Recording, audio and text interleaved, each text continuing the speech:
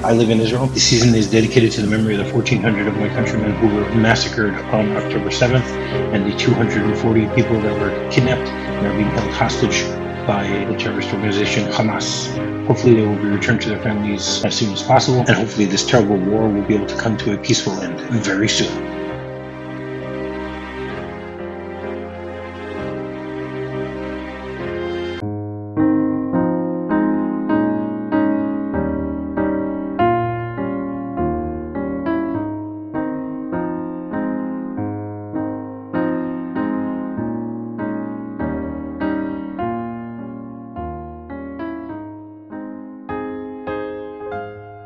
Hello, everyone, and welcome to Minute 6 of Season 6 of MovieRob Minute, the daily podcast where we take a Capra-esque journey through the 1946 classic It's a Wonderful Life, 1 minute at a time. I'm Rob, and joining me today, and hopefully all week, is Jim O'Kane, the grand poobah of the MXM community.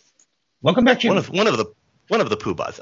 No, Thanks for having me on again, Rob. You can have a lot of poobahs, but there's just one grand poobah, you know. I'll have just my cap with the buffalo horns on it. There you go. There you go. But yeah, you look like Fred or Barney. Which one do you think you look more like? Oh gosh, I definitely have the Barney body. It's just kind of square. Usually wearing it's serrated, just so I can just slide into it. I'm built for comfort, not speed. Okay. Wow. I do want to apologize to your audience about my voice. I have my typical seasonal allergies coming in, so I've got all kinds of allergy meds, and if I sound a little baritone, that's usually not me. But your voice is okay as long as you still are able to bring the trivia and info. That's what you're here for. All the things that do me no good. Yes. No, the only things that do that are only good for shows like this. That's right. Yeah. That's what it comes down to. Yes, yeah. Something to listen to on the treadmill. Here we are. Yeah, so many different things it could be. All right, so minute 6 begins with George saving Harry and ends with Violet greeting George and Mary in the soda shop. So wow. we ended things on Friday with it was a little bit of a cliffhanger. Because Harry falls through the ice, and we're listening to the narration, and we're hearing Joseph and Clarence talking about what's going on. Or Joseph is more or less explaining to Clarence what's going on. Now, do you have any? I'm actually going to backtrack a little bit. Do you know the names of the two angels or heavenly bodies? There's Joseph, and do you remember the other one? No, because I just remember Clarence yelling, Joseph, Joseph. That's right. No, because he only talks to Joseph. After the first week, we only get Joseph. But the other one's name is Franklin. So last week, Jay and I were trying to figure out, where these names came from, because only the voice actor who does the voice of Franklin is even listed. He's uncredited, but he's the only one who's listed on IMDb. We don't have anyone, for the Joseph. And we were trying to think of it, and we actually think we might have figured out, that Franklin is Frank Capra, and Joseph is one of the writers. There were a whole bunch of credited writers. One of them is Joe Swirling. Oh, okay, that would make sense. So, I mean, it's an educated guess. I couldn't find any real proof of this. But it would sort of make sense that, Capra thinks of himself, he's going to place himself as the higher angel, I guess you can say. Yeah, the omniscient, less talking one. Yeah. So kind of the omniscient, back and watch less talking one that one of the things we discussed last week was if he knew that this was going to be George's day, why didn't they start, telling Clarence this story, earlier? Why wait until we have an hour left? Yeah, he didn't really flesh out the rules enough. No, it's enough to do exposition. yes, but it's still nice the way that he did it. Yeah. So last week we ended on the cliffhanger with George jumping into the ice cold, broken, or the ice cold water from the broken ice, and then George and his friends all create a chain in order to pull Harry and George out of this little predicament. And very well equipped for this too. I mean, it's like they form a little conga line there, and they all seem to know what their role is in it. So apparently, they've had lots of kids falling into ponds. Well, you think that if they're in that area and they're sliding down on shovels, they must be aware that this could happen. Yeah. I mean, we noticed last week there's also a sign that said this is property, that the property that they're doing this on is actually Potter's property. Ah. And in one of the older versions of the script, Potter actually chases them away, and that's what and that's how Harry gets killed. In the alternate in the alternate world or alternate version, however you want to call it. I'm just going to refer to it as the Biff Tannen version of the Eric Stoltz of okay, you could also use the Eric Stoltz aspect of also, but I love the fact that that basically Back to the Future 2 mirrors It's a Wonderful Life. Yes. It's not something you would have thought of. I mean, apparently Zemeckis and Bob Gale and whoever else, I'm trying to remember who the third, I don't remember who the third one was. Apparently they thought of it. So why not? Wow. Yeah. We finished through that nice, beautiful 1940-ish wipe. I love wipes more than just cuts or dissolves and stuff. So it's a nice optical print there that it takes it across 1, 2, 3, 4, 5, 6, 7, 8 frames. So it's just a nice, beautiful sweep as we get rid of the action and throw it into it goes from winter to springtime when George gets healed. That's right, and we actually get the narration from Joseph saying George saved his brother's life that day, but he caught a bad cold which infected his left ear, cost him his hearing in that ear. It was weeks before he was able to go back to his after-school job at Old Man Gower's drugstore. And as this narration is going by, I mean, first of all, it's great that within just seconds they're able to tell us, he got sick, lost his hearing, had a few weeks vacation, and then he was fine to go back to work, and now we know where he's working and all that stuff. It's very concise the way that they explain this to us. Yeah, think about how many shots they saved there rather than having to show it. They did tell, and people usually say show it, don't tell it, but it really was a great economy in this movie that you get through all those things. And it really wasn't important to the plot. They just explained, this is what happened. This is a major event in his life. And now we just go through the synopsis and we get up to the next significant chapter. Right. That's true. But do you know, is it possible for someone to lose their hearing from just getting an infection? I would think so. I mean, you could rupture your eardrum and cause nerve damage as well. There's the 3 tiny bones in your ear could be inflamed and fall out of adjustment. And we have to look at the time. It's 1919. It really, they're not at the medical levels that we are a century later. So it's like your hearing's gone. Sorry, that's all she wrote. They didn't really have lots in the way of antibiotics. Penicillin wasn't even around at the time. Right. So it's I mean, he's lucky to have lived. That's especially right. As we're talking, as we'll get to later in this episode That's about right. What's going on in the world. That's right. But basically, I mean, I looked it up, and so most ear infections don't cause long-term complications. Sometimes you can have ear infections that will recur, and those can lead to serious complications. And one of those complications is impaired hearing. Mild hearing loss that comes and goes is fairly common when someone has multiple ear infections, but it usually gets better after the infection clears up. Ear infections that happen over and over, or if you have fluid in the ear, could lead to more significant hearing loss. And sometimes there can be permanent damage to the eardrum or other middle ear structures, which could cause permanent hearing loss at that point. So I guess that's what happened. I mean, it's pretty interesting because, like, why do you think they need this in the plot? There's really no place in the plot except for later on when he says, "Now I can hear." That's it. Yeah. Well, no. I mean, the other. No, you have Mary. Okay, with Mary, we'll say.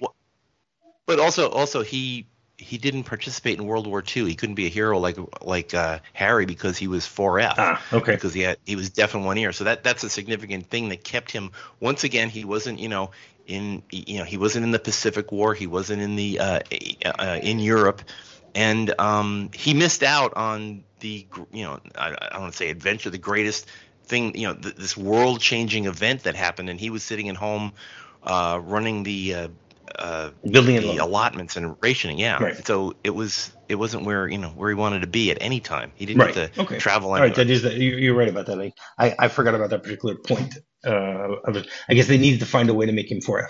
It's an interesting choice Yeah. to make him that he's deaf in one ear.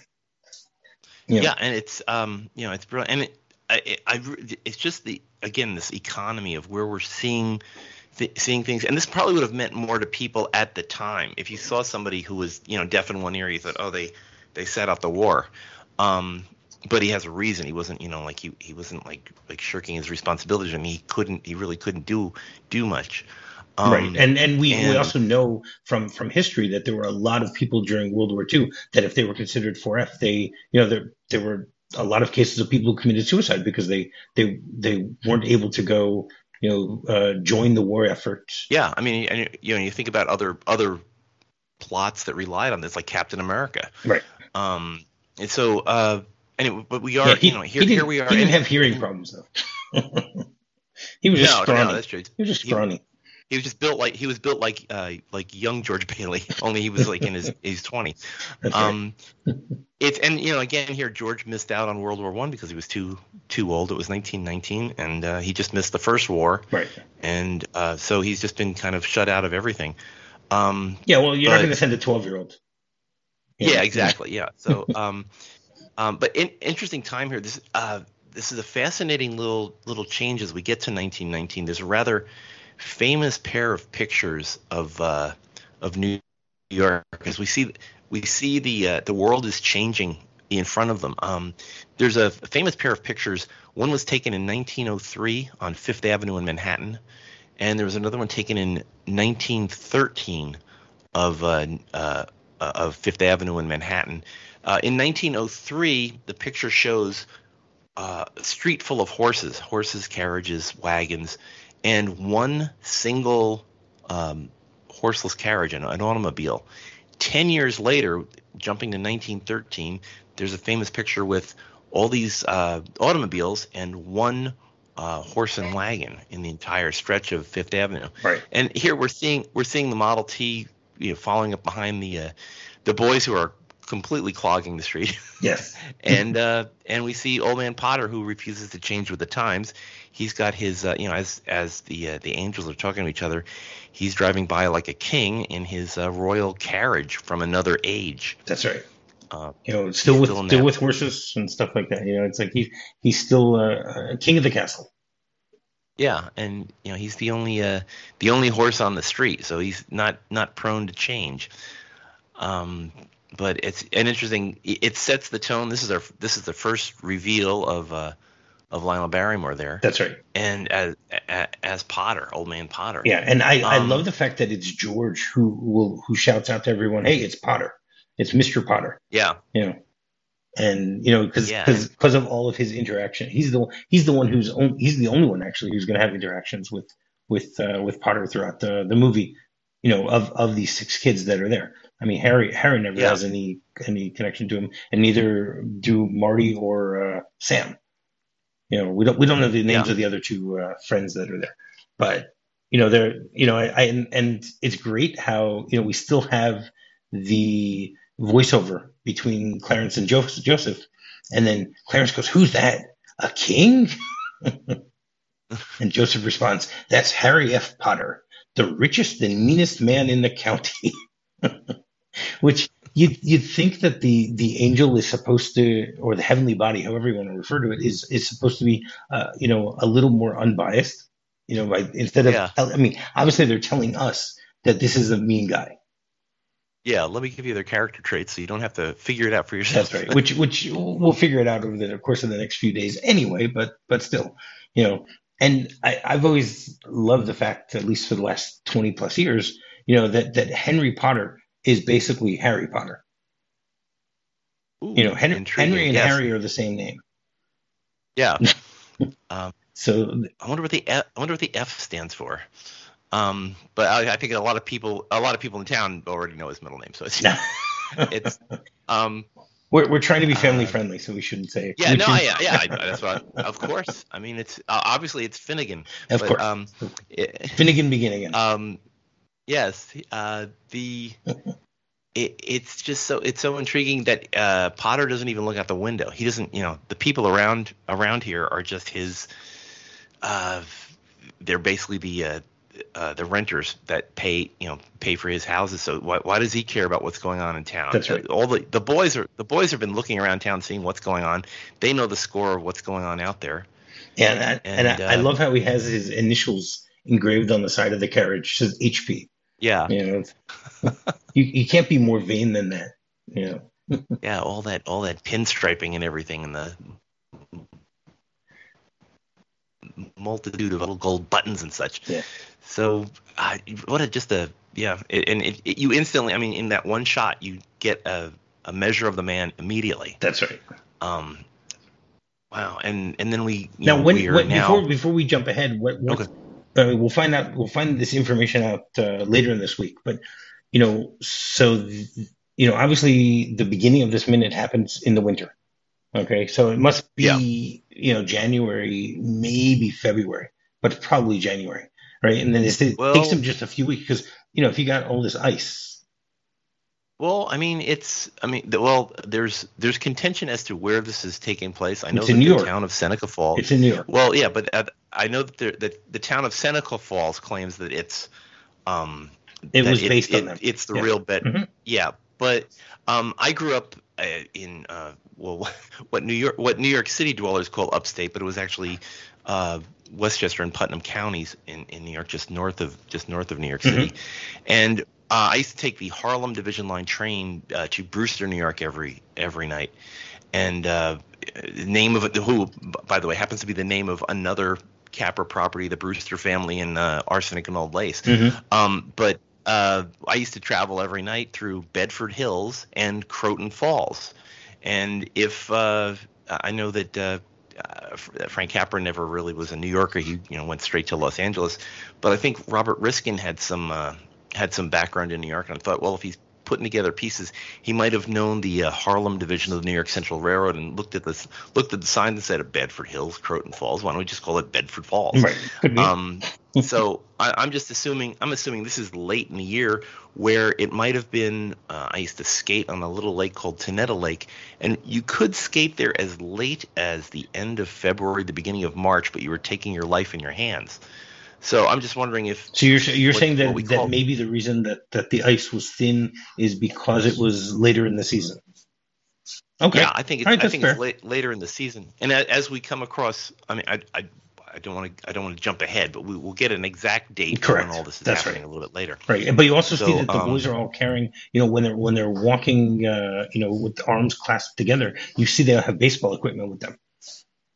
So it's already ready for spring. That's right. It's already spring, April, May, something like that. So that means that George was out of commission probably for about 2 months, based on what they're saying here. Even though they say a few weeks, it was weeks before he was able to go back to work. But the assumption is that basically, he's that this is early to mid spring.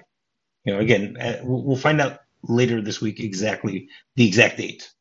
Which again, there's a little bit of a continuity error about that later on in this week, also about when we're talking. Yeah, and we do notice. I mean, he's still recuperating because all the other boys have some kind of piece of baseball gear. They're carrying mitts. They're carrying bats. George is carrying a rolled up magazine in his pocket, which I think would indicate that while he was recuperating, he couldn't do anything much but read. So he just developed while everything else was going on and he was hearing people, having fun as spring was arriving, he may have heard people planting their gardens or, kids calling down saying, hey, it's dry. Let's go over to the ball game. This might have been one of the, the first week after he's been out of bed. Could be, because also if you look, they're all of them are dressed in baseball uniforms except for George. He's the only one, Yeah, but yeah, he's also on his way to work. So yeah, exactly. He doesn't have time for this when he's got a job to you know, do. maybe they're all So off to the diamond and they're dropping him off at work. On the way. yeah, yeah, It could be that also yeah. because at this point, they basically bring him to the entrance of the drugstore and they sort of like flip him in the way that they Yeah, do and it, actually, which is very the, interesting to watch. well, and that comes from, I mean, at least on ice skating when I was a kid out on the lake. That's called crack the whip, and the kid at the end, you'd swing him around, and being the furthest out, um, all that angular momentum would go to the kid on the end. So they just flip them out in the same way that you do it on the ice. And he's back. He gets, except instead of zipping across the ice, he goes zipping into the Right? drugstore. Did you hear what I mean, Sam says hee haw, but did you hear one of the other boys Yeah. screams at him? He said something about He slavery. says, "Go to work, slave." Yes. And then someone else Wow. screams, "Don't worry, we'll take care of it." So I don't know Wow. what they're going to take care of. No, I guess they're gonna have to find their own third baseman somewhere Maybe. else. It's very possible. And wow, and we get tossed into that corner. I do have a question about the architecture here as we're getting thrown into the drugstore. Most of the architecture that I remember from this era, I mean, maybe this is an older building or something, but corner drugstores used to have a corner door. There'd be a column on the corner of the at the intersection of two streets, and you'd have to go around a pole to get into the store. But this store apparently didn't have, or maybe it used to, and they closed it off, and it faces one street. Right. It's just I found it an unusual door, but maybe this was just a rehab of some other place. I'm assuming that's what it was. They probably said, okay, it doesn't need to be the corner. It's located on the corner, but you don't have to have the door in the corner. Yeah, great door too. I mean, it makes the kids. These outsized doors, they're almost, I mean, they look like they're 2 stories tall. It makes the kids look that much tinier. Yeah. I think everything in this scene is a little bit oversized to make the kids look even smaller than they are. The high stools, the high bar, even just all the countertop. Right, but is it to make the kids look smaller, or to make it seem as if this is supposed to be a hangout for adults? But only kids are showing up there. That's yeah. It's and it's also an element of memory. I think it's like when you remember being a little kid, you remember everything being like a lot larger. When people visit their old homesteads, they're like, I don't remember it being this small. And it's like, well, you weren't that big when you were there. I used to go back and visit my old elementary school, and I would go there, and I'd be, the urinals are so tiny. It's like, yeah. How do they ever fit in a desk like this? Exactly. Yeah, it's an interesting view, and we get to, gosh, he gets thrown into the drugstore, and then we get introduced to the world of early 20th century pharmacies. That's right. Which had everything from ice cream to cigars. Mm-hmm. But it's beautiful. It's so many gadgets and widgets and things to freeze frame on in this. I'm sure you have a couple things to look at. I just wanted to point out one thing. But go ahead, you can start. Yeah. I love. There's in the background we see some of the most popular cigarettes of the day, Chesterfields and Camels, arranged in alternating titles. Anybody who listened to Dragnet, the radio version of Dragnet, would know Chesterfield cigarettes because Jack Webb was pushing them all the time. Camel cigarettes being one of the most popular brands of the 1940s, right after Lucky Strike, because Lucky Strike basically had more users because they were included in Army K rations. You get a little package of maybe 4 cigarettes. Right, but that's 20 years later. This is only 1919. Yeah, that's true. They didn't get that government contract. That's right. They don't have that yet. And you also can see a box that says on it La Única. Única, the only one in Spanish. Which do you know what that is? Only one, yeah. It should be a box of cigars. Right. I think they originally they were originally a Cuban blend, and then the seeds were moved to Dominican Republic, Correct. and currently you can buy a newer version of La Unica. They're no longer Cuban, but they are now Dominican Republic, but they're supposed to be hand rolled cigarettes. Right. I think in like the 80s. Or cigars. Right. I think in the 80s, that's when they started remanufacturing them. And then, George, we get a few seconds, we get like 2 seconds of a girl sitting on a stool. We don't yet know who that is. She will play a very important part in this movie. And then George goes over to some strange little contraption, which I'm sure Jim can now tell us what that contraption is. You probably know all the history of this specific contraption. Well, I do know that it is a Spark Gap cigar lighter, and it was made in Davenport, Iowa, and now I can't read my own handwriting. It's the Midland Spark Gap lighter. It ran on a variety of fluids. It ran on everything from kerosene to gasoline. Yeah. And you typically what it is there was a small dry cell battery, a 6-volt battery in the base, and as we watch George as he makes a wish on this device, he pulls down on the little latch there, and it kicks off a spark from the 6-volt battery that ignites whatever lighter fluid he was using at the time to light your cigar. Yeah. I would imagine that the cigar would have a petroleum taste if it was a liquid, dribbling out of the top. It was like as you pulled it down, it activated a pump that pumped just enough fuel into that little handle there, or above the handle, like a little fountain above the handle. It would light that and give you long enough to puff on the cigar to get it going. But rather dramatic. And do you think people really needed these? I mean, they used it that much. Couldn't you just, find an easier way to light up a cigar? Yeah, well, I mean, you didn't want to wind up with a match or anything like that. God forbid. And it probably, and it was pretty dramatic. It was a pretty dramatic thing to have.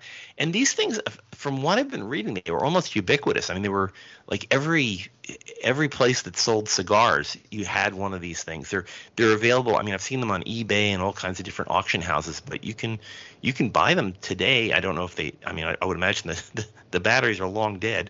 But if you ever wanted to, I actually found on online a whole bunch of refurbished ones that you can buy anywhere, and they range anywhere between $400 and $1,000.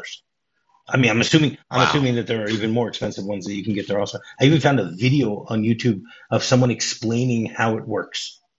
But people should listen to the way that Jim O'Kane explains it. It's much better. Because for some reason I saw in a picture that there were like 3 batteries inside, or something like that. Yeah. There's different configurations. This thing went through multiple improvements as cigar lighting technology improved over the years. But they were like Bic pens or anything. It was like you found them everywhere. And other than this movie, I've never seen one in person. No. Everywhere I looked online about this, it mentions, like you saw in It's a Wonderful Life. It's like that's the only place where you can actually see one. From, this is 1946, so and even then people weren't using them as much in 46. It was something that was much more popular in the 20s and 30s. By then Ziplos had come around. So no, I think Ziplos. We talked about. I think you and I actually even talked about this a long time ago. Maybe it was. Could it have been on the Greatest Day that we talked about Ziplos? Yeah. And I think they've been around since the 50s. But the Zippo. No. But one second, they had them in World War II. World War II. You're right.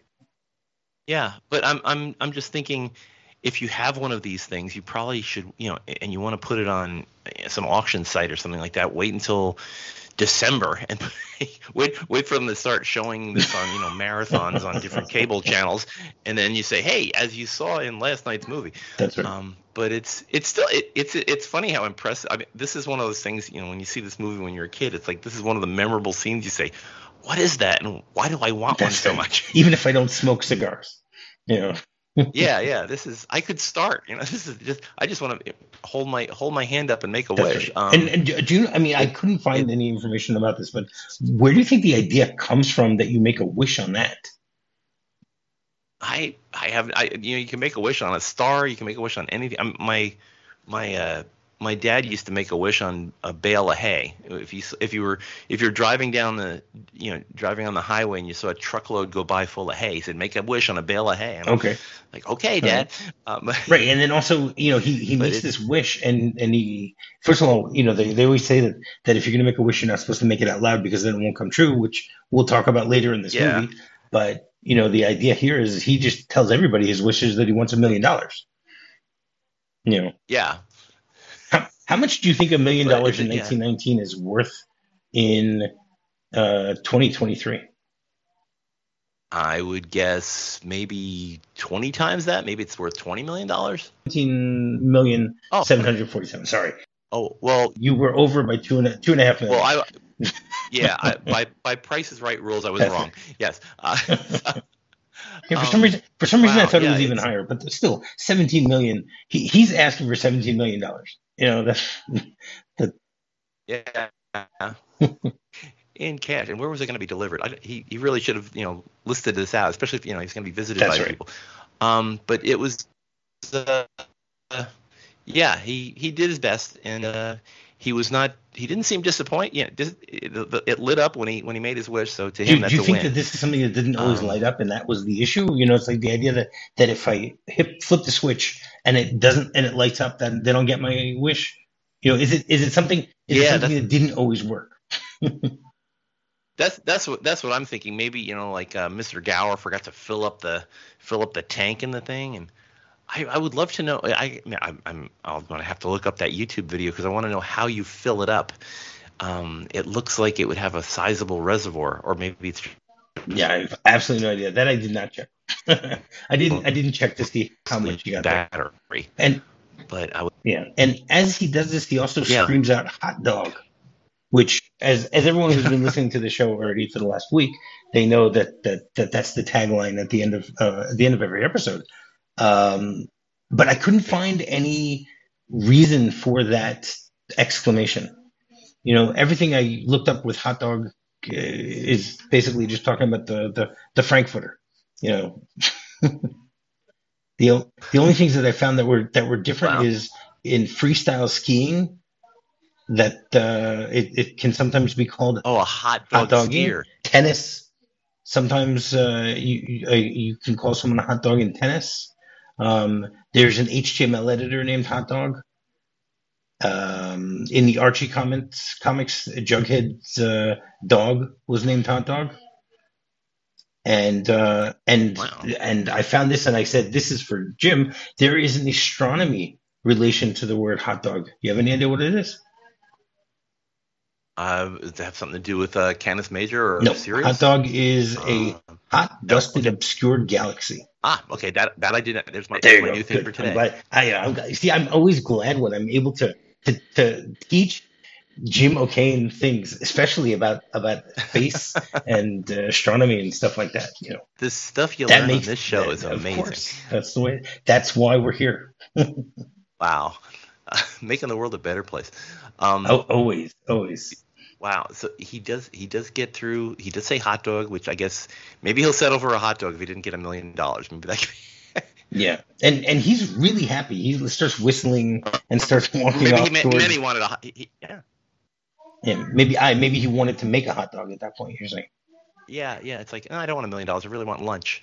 Yeah. So, Okay. Maybe. Could be. yeah. And then he screams to Mr. Gower and he goes, "It's me, Mr. Gower, George Bailey. Who else could it be?" Yeah. You know. Some other George. Yeah. And who's Um. who's been manning the store since then? If because Gower's is in the back. You leave it Yeah. open.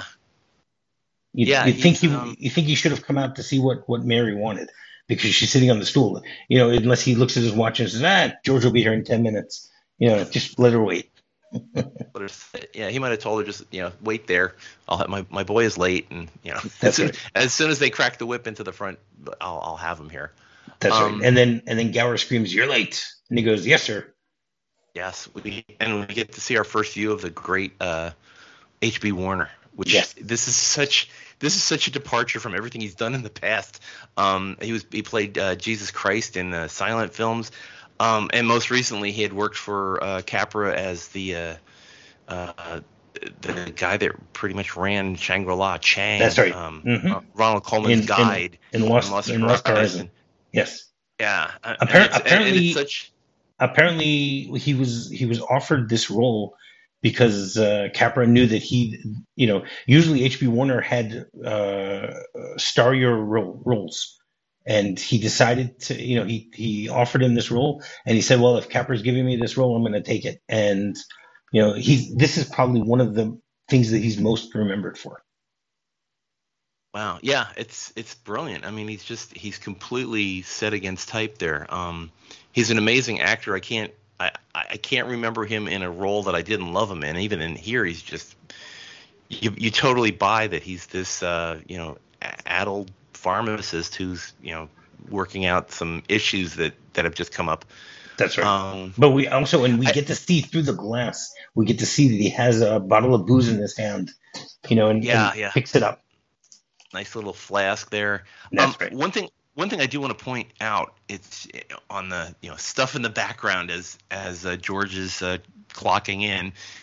There is besides the classic Pepto-Bismol, the big pink bismuth jars, there is a stack of Penetro cough syrup, and Penetro's it's supposed to calm down your cough. Its primary ingredient was chloroform. And it's like you could buy 6 ounces of pretty much solid chloroform, or you could, to use my reference point, you could pour it in a handkerchief and kidnap Jenny and from the Rocketeer. But yeah, it was you could actually go in and buy a bottle of chloroform to calm that kid. Your kids will sleep all night after a dose of Penetro cough syrup. Oh wow! But just a nice little thing to see on the shelf there next to the Pepto. Yeah, no, I see it. Definitely see it. Yeah. I didn't notice it beforehand, but you're right. This was one shot that I didn't look to see what was going on in the back, but you're right. That is definitely you can see that. I did not know that. See, now you taught me something today, Jim. So there you go. We're even so far. and the underneath Mr. Garrow, excuse me, Mr. Gower. Underneath Mr. Gower, hard to say it quickly. But underneath him is a sign for Gets It corn remover. Yeah.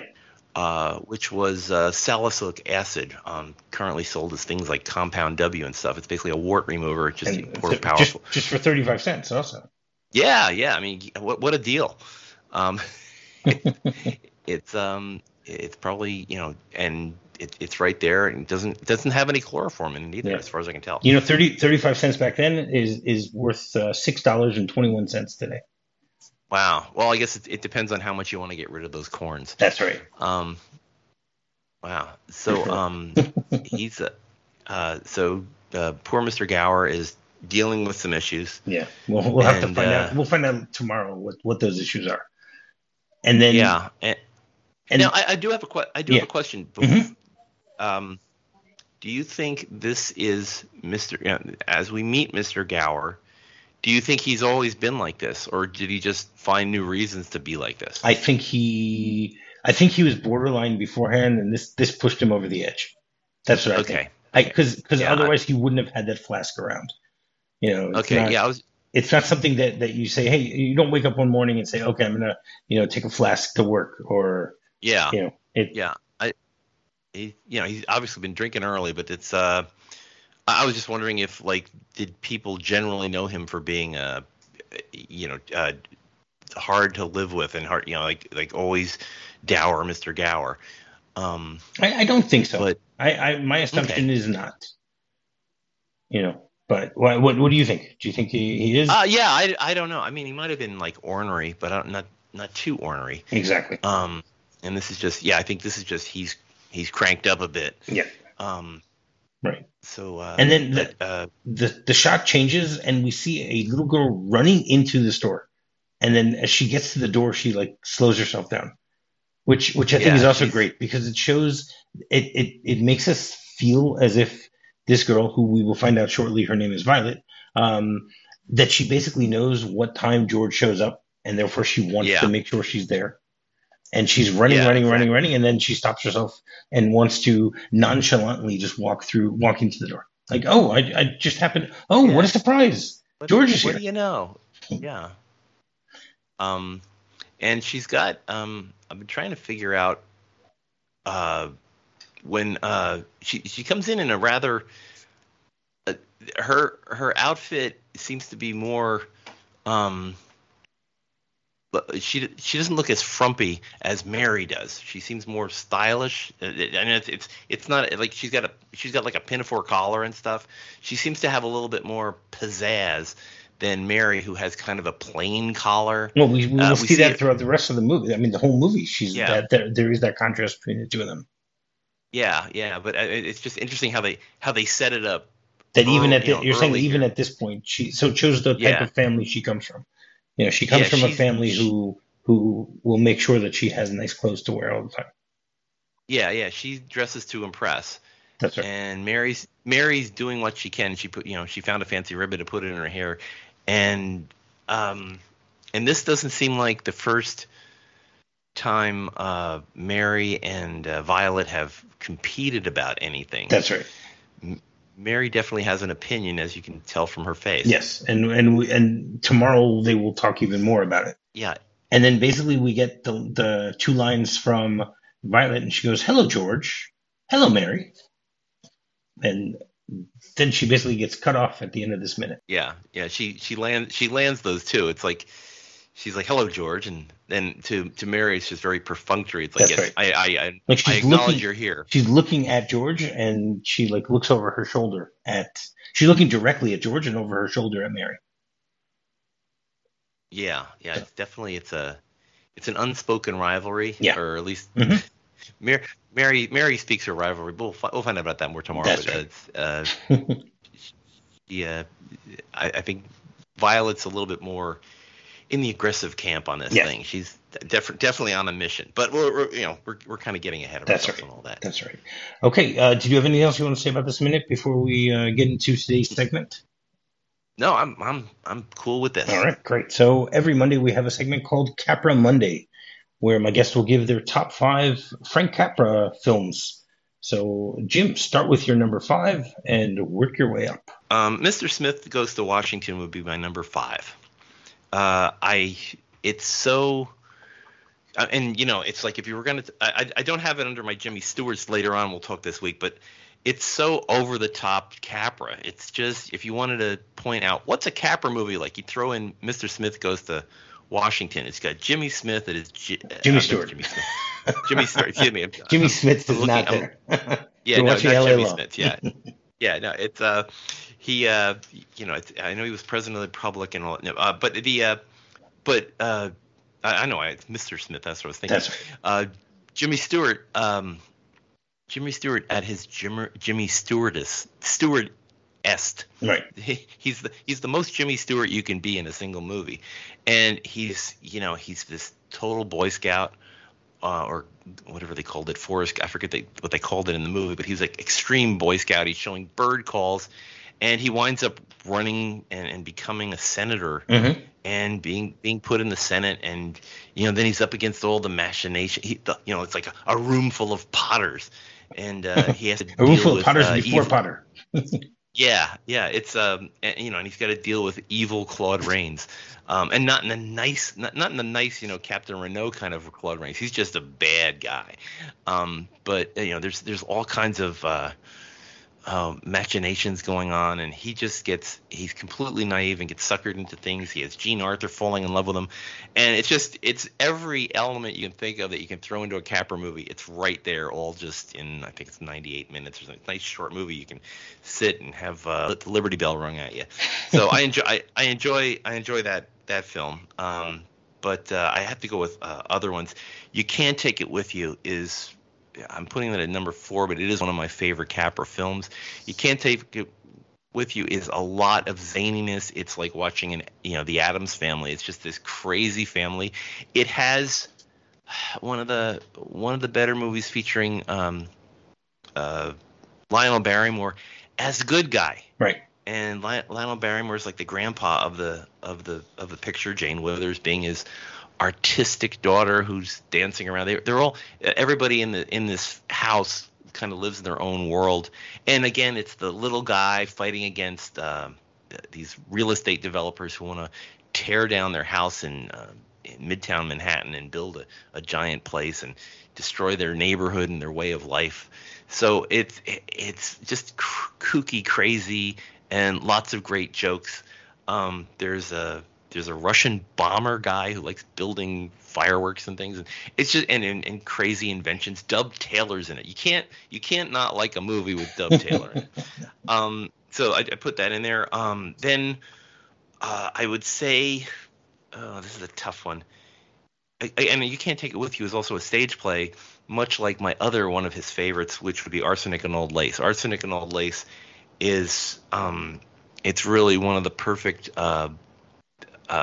look behind you kind of horror comedy movie. There's the fantastic characters, all based on the stage play. You've got any movie that could have a guy that looks like Boris Karloff and a guy who thinks he's Teddy Roosevelt in the same movie. Yeah, Charge, the Panama Canal, dead bodies in a basement, poisoned elderberry wine, two crazy aunts who are, in the middle of it all is Cary Grant, he's the organizing sensibility, except he realizes that everybody in his family is crazy. And just watching him discover the kind of hijinks that have been going on in his aunt's house in Brooklyn. It's perfect. If you're looking for a perfect Halloween story, Arsenic on a Lace fits the bill every time. And then it's got Peter Lorre in it, for heaven's sake. So yeah, I'd say watch that. Getting away from comedies, I want to say Lost Horizon. Lost Horizon is a classic James Hilton's novel brought to the screen. Beautiful, lush scenery. A very magical story. Again, we've got H.B. Warner. You've got Jane Wyatt. You've got Ronald Colman, of course, in just one of his most unforgettable roles. And it's this place that Shangri-La became such a term that was used by everybody, even Franklin Roosevelt, when during the bombing of Tokyo right after Pearl Harbor. People asked him where did the planes take off from, and he said our secret base in Shangri-La. So it was a popular term, and it's become part of our culture now. But watching this movie, it's so much better than the 1973 Burt Bacharach musical with Bobby Van in it. Make sure when if you're downloading this, renting it or whatever, make sure you get the right version. It's the 1937 version. There's been a lot of cut scenes from it that I think they removed something like 20 minutes to make it more sellable. And you just see the pictures. Yeah, you just see still pictures, or they'll have I think they found in South America, they found some 16 millimeter prints and just try to restore some of it. So a lot of it's been added back into the film. Edward Everett Horton's in it, Thomas Mitchell, who comes from my hometown of Elizabeth, New Jersey. It's just the character actors in it are fantastic. I don't think you can watch this movie and not love it. It's just you fall into these characters. You really go with the plot. Really doesn't matter that much. You can just feel all the interactions going on, and it has a lot of philosophy to it. It has a really solid heart. It's Capra at his best storytelling. Yeah. To me, that's one of his best ones. My favorite movie, only because I wrote my master's thesis on it, is Capra's last movie. A lot of people haven't seen this. I think there's a really bad video transfer of it on YouTube. In 1964, Frank Capra, actually in 1962, he was hired by Martin Marietta Corporation to sell the idea of a reusable space plane. And this was all going to be part of the New York World's Fair in 1964 and 1965. It was going to be the centerpiece of the New York Hall of Sciences display of rocket technology, and it was shown there. The name of the movie was called Rendezvous in Space. If you watch the movie, you will see a rendezvous in space between a spaceship and a space station. While it was shown during the World's Fair, 7 million people saw this movie. Wow. Two of the people who saw this in 1964 were two guys that were working on on their own science fiction movie, and they got the idea of using Frank Capra was, if anything, he was very cheap, so he always used public domain. In his later movies, he used public domain music. So he dropped in classical music on top of this rendezvous between a winged spacecraft and a space station. The two people watching the movie, Stanley Kubrick and Arthur C. Clarke, got the idea, hey, maybe we should have that in our movie. So when 2001 was made, that scene comes from Frank Capra's Rendezvous in Space. Oh, wow. It's something to see. It's a very difficult to explain movie if you're not sitting in the audience while this is going on, because at the time when the rendezvous actually takes place, when the ship docks with the space station, the entire theater would go dark, and above people's heads there would be a real mock-up of a space station, and not one but two winged spacecraft, each weighing 3,000 pounds, would be moved around on the ceiling by giant winch motors. At the end of the movie, they would lower those spacecraft down so the people in the audience could look at them. My thesis was about how that movie affected everything from the Apollo-Soyuz mission between the Soviet Union and the United States in 1975 to placement of the door that runs the adapter on the International Space Station that's flying over your head right now if you're listening in 2023. Oh, wow.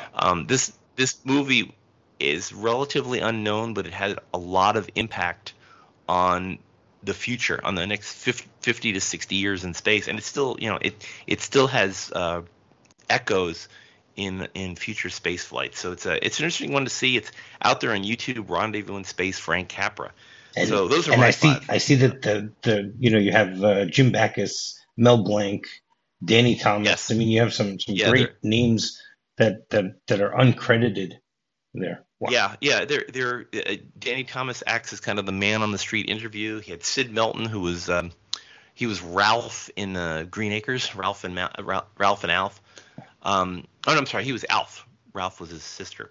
Sid Melton's in it, and Danny Thomas talks about in the future we'll have satellites whizzing over our head, and he says if you're in Patagonia and you want to call home, you can just reach in your pocket and pull out your pocket phone and call anywhere in the world. This was 1964, oh, wow. So it's quite a thing to see. So if you have time, go to YouTube and watch this, because it's a very unusual but worthwhile thing to see. Well, Jim, you now know that I'm going to be watching that in the next day or so. Okay, so, well, good. I'm be prepared to read a review of it. I look forward to your review. Yeah.